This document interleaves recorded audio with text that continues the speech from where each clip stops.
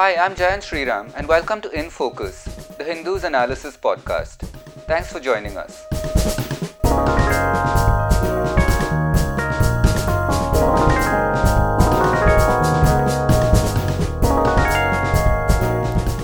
We have one major news point to cover, but we won't dwell on it too much. That is the video address by Prime Minister Modi where, among other things of course, he asked people to light candles and torches for 9 minutes at 9 pm on Sunday as a gesture toward building solidarity in our fight against COVID-19. There is more to discuss actually about what happened yesterday, that is April 2nd, when the Prime Minister discussed a strategy to do a staggered exit from the 21-day lockdown with state chief ministers. We'll discuss that with a kind of broad overview in our first segment, where I'm joined by Ramya Kannan, the Hindu's Chief of Bureau in Tamil Nadu. This is the Hindu's daily COVID update show and it's our 15th episode. We're recording on Friday, April the 3rd. Following Ramya, we have an update on the latest COVID-19 numbers in India and a quick explainer from our Deputy Science Editor Jacob Koshi on whether or not the BCG vaccine could give us an immunological advantage in the battle against the novel coronavirus. This was very much in the news yesterday, and we have an article on it that we'll also link to in the show notes. And let's begin. Ramya Kannan, I think the first thing that we need to discuss basically is the Prime Minister had a meeting with the Chief Ministers yesterday, that is on April 2nd, and the big point of discussion was a phased kind of exit strategy from the lockdown. And I think what we need to discuss today is basically how can that discussion move forward? What kind of steps can the states take in adopting that kind of phased exit? And what is the kind of reporting that we're getting on how various states might do that, including Tamil Nadu, where we're speaking from?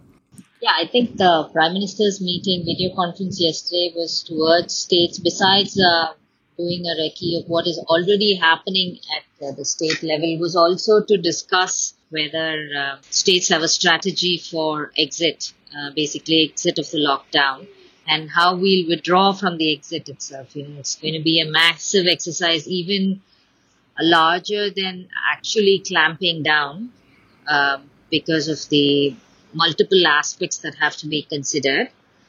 So that was what he initiated. I think it's up to each state now to devise its own strategy that would work for itself. And just from ground reporting level, what are the indications from, say, Tamil Nadu on how what are the major factors to take care of first?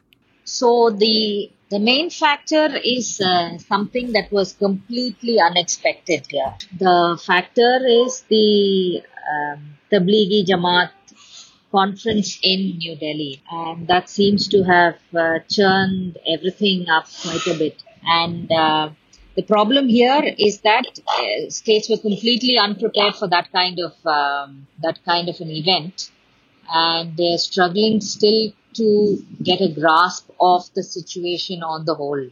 So, given that is the circumstance even in Tamil Nadu, where the numbers have been climbing every day. In fact, initial reports today say that there have been 102 fresh cases, but of course we're waiting for confirmation from the state health department about whether these were with the Delhi group or outside of the Delhi group. But so far the general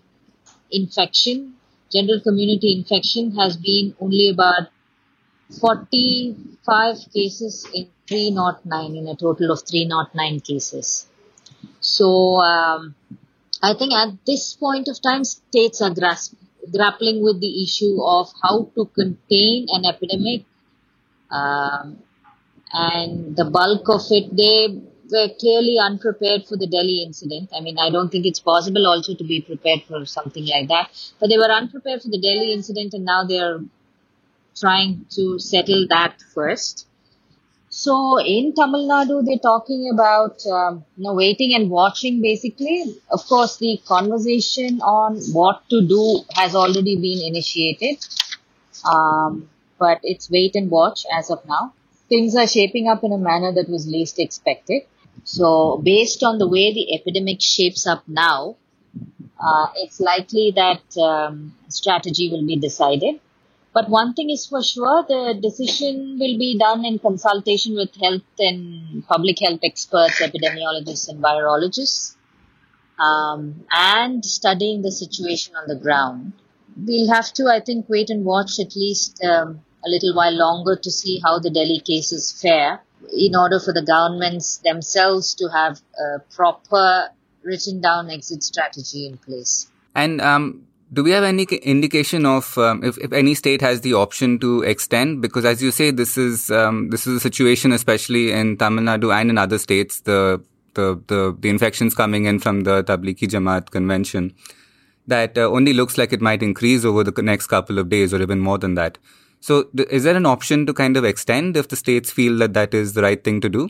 Yeah, but unless we ensure that interstate borders are secure, we're not going to be able to stop migration or movement of people, movement of non-essential goods and services, right? So I think a certain sort of consensus will have to be arrived at from a central point of view in terms of allowing access to the different districts. And see, for instance, a huge migrant labor population, of course, a part of them left to their homes in Bihar and UP and Jharkhand and Orissa. But there are still substantial migrant populations in various states that are being hosted by the state as of now, given some shelter and, food on a regular basis. So we'll have to, have an overall central strategy supplemented by state level strategies as we exit this epidemic, I should think. Okay, and just going beyond the containment strategy, even post the lockdown, what are the other, just in terms of the various welfare measures that have been announced, how does that figure into an exit strategy from the lockdown? Yeah, I guess it's one of the largest rollouts in recent times. So great deal of disbursement will be done. It's also important to ensure that the welfare schemes reach the beneficiaries. Both the central and state governments individually have announced several schemes to offset the losses, or if that's ever possible, from this epidemic. So careful monitoring by each state and by the center, possibly with the help of committees that are put in place for this specific purpose, maybe create a special purpose vehicle for every sector or segment and ensure that these services are delivered, what was promised reaches the beneficiaries. Otherwise, we're going to have a really tough problem on our hands. And I think the most important aspect also is the communication around it, because I think one of the most important things about a phased exit is that everybody doesn't turn up on the streets on the 15th and kind of throng shops and malls and things, which is, I suppose, what we're trying to avoid going forward. But so does each state sort of have to come up with its own strategy around communicating this? That's right. The idea should be to ensure that minimal crowds, there should be a regulation on crowds in particular places. I think that should continue to go on for a little while unless we're sure that the epidemic is on a decline. China seems to have done it. Some friends in China are saying that it has almost returned back to normalcy. Life in Beijing especially seems to have returned to normalcy. But they've had nearly a 2-month lockdown period, and they seem to have come back. But they have taken their time about returning to normalcy, and so should India take lessons from China. And, of course, it's in the realm of state governments to ensure that there is no excessive crowding in public places. And malls and other large establishments where public gather might have to be on shutdown for a little while longer. It'll have to be a phased sort of getting back to life strategy. Right. So I think we'll catch up again when we get more reporting and more details on this. But thank you for this quick update today. Thank you so much, Jayant. Bye. And Jacob Koshi, we move to you now. Welcome to the show again. And what's the update for the numbers today that we have? for numbers of cases? So, according to the Health Ministry, we have 2,301 active cases, 70 deaths, 192 have recovered, 2,377 are undergoing treatment, and there are nearly 56,000 odd tests that have been done so far. And what's interesting also is that as the number of tests are increasing, we're also seeing more positive cases. For instance, right now, statistics say that of the number of tests that have been conducted, 3.26% have emerged positive. And this is way more than, for instance, on March, when you had only 1.03% of the tests conducted that emerged positive. And as we're all aware, the doubling rate is now about 5. I mean, in 5 days we have kind of doubled to 2,000 odd cases.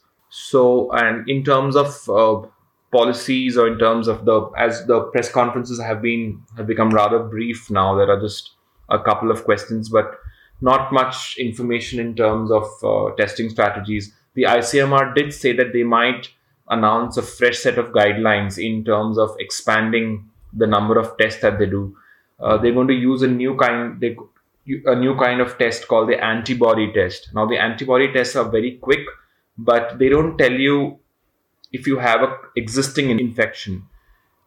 They tell you if you have had some kind of infection, even recently, or in the weeks or the months that have gone by. So experts say you need a combination of an antibody test and the PCR test that is now used to gauge in a wider community if the scope of infections. But the ICMR hasn't released guidelines on how it's going to be going about it, so it's expected to do so by tomorrow. Yeah, okay, that's an interesting point. So the other thing, Jacob, is that just to take you back to a story that was in the news yesterday, and you have an article on this that we'll link to in today's show notes. And it's about the BCG vaccine and theory. I think there was an academic paper also going around that in countries where the BCG vaccine was given, there might be some kind of immunity to COVID-19. So just explain that a bit. Yeah, so the BCG vaccine is the standard vanilla tuberculosis vaccine that is given to every child in India. I mean, it has been in as a consistent policy being given since at least 1968, and it is supposed to be protective against childhood tuberculosis. Now, some researchers at New York Institute of Technology in the United States, they've done this interesting kind of correlation, and they have shown that countries which have had a long-standing vaccination policy, that is, who've been inoculating their citizens since at least 40 or 50 years, those countries have shown a lower number of deaths in their elderly population, particularly from COVID. Now, they have only counted middle income countries and high income countries as defined by the WHO.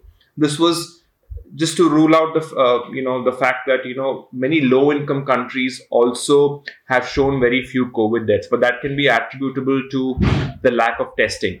Whereas in middle and high income countries, there's a lot more testing, and so a fairly more reliable indicator of infections.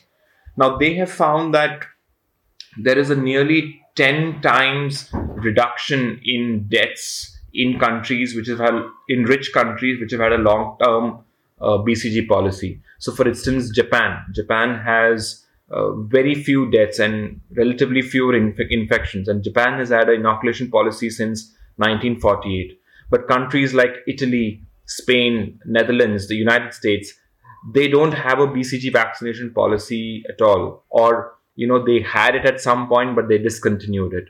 And as is very well known, these are countries that have got a very high number of deaths. Now, that's an interesting kind of correlation, and the explanation for this is that the BCG vaccine, though it's supposed to protect against the TB bacterium, it has a very broad-ranging kind of immunity properties. So, for instance, the way the vaccine works in the body, it is theorized,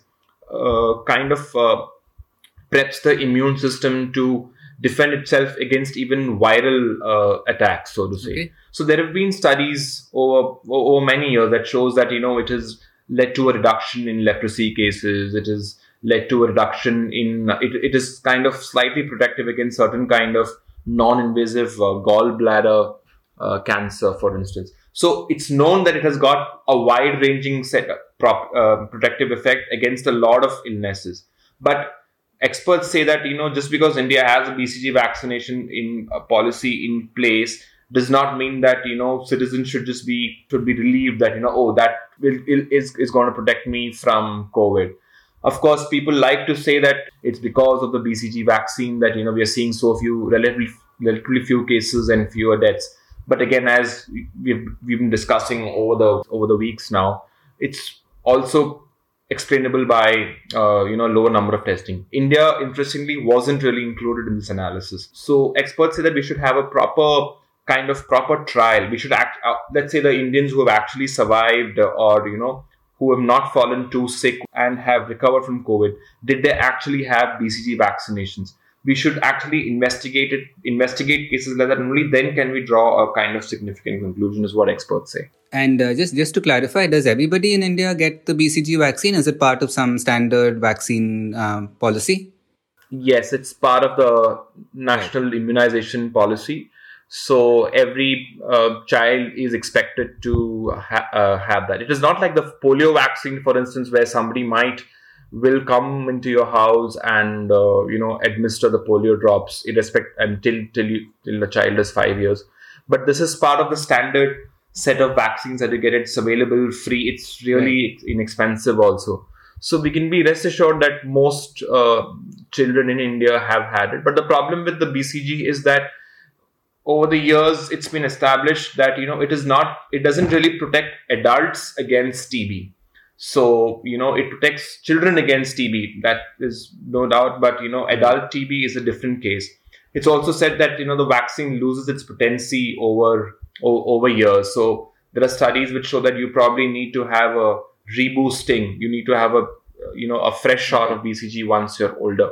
So it's these controversies, and that is why a lot of developed countries where they don't have much TB, they don't really advise this vaccine, because it's also got some slight indication that it might lead to infection by other kind of bacteria, which is why US, Italy, Spain don't really have compulsory vaccination policies in between. But that said, I'd also like to know that tell you that several countries now are actually, especially the US and Australia and Italy, I believe, are trying out a clinical trial wherein they're going to be inoculating health workers with the BCG vaccine. And probably in 2 or 3 months, they will systematically figure out if this is indeed conferring some kind of protective effect. So that is again something interesting to look forward to in the days ahead. Right, we'll keep a watch on that. And Jacob, we'll catch up again tomorrow and see if the ICMR announces anything important about the criteria for testing. So thanks for joining us today. We'll see you tomorrow.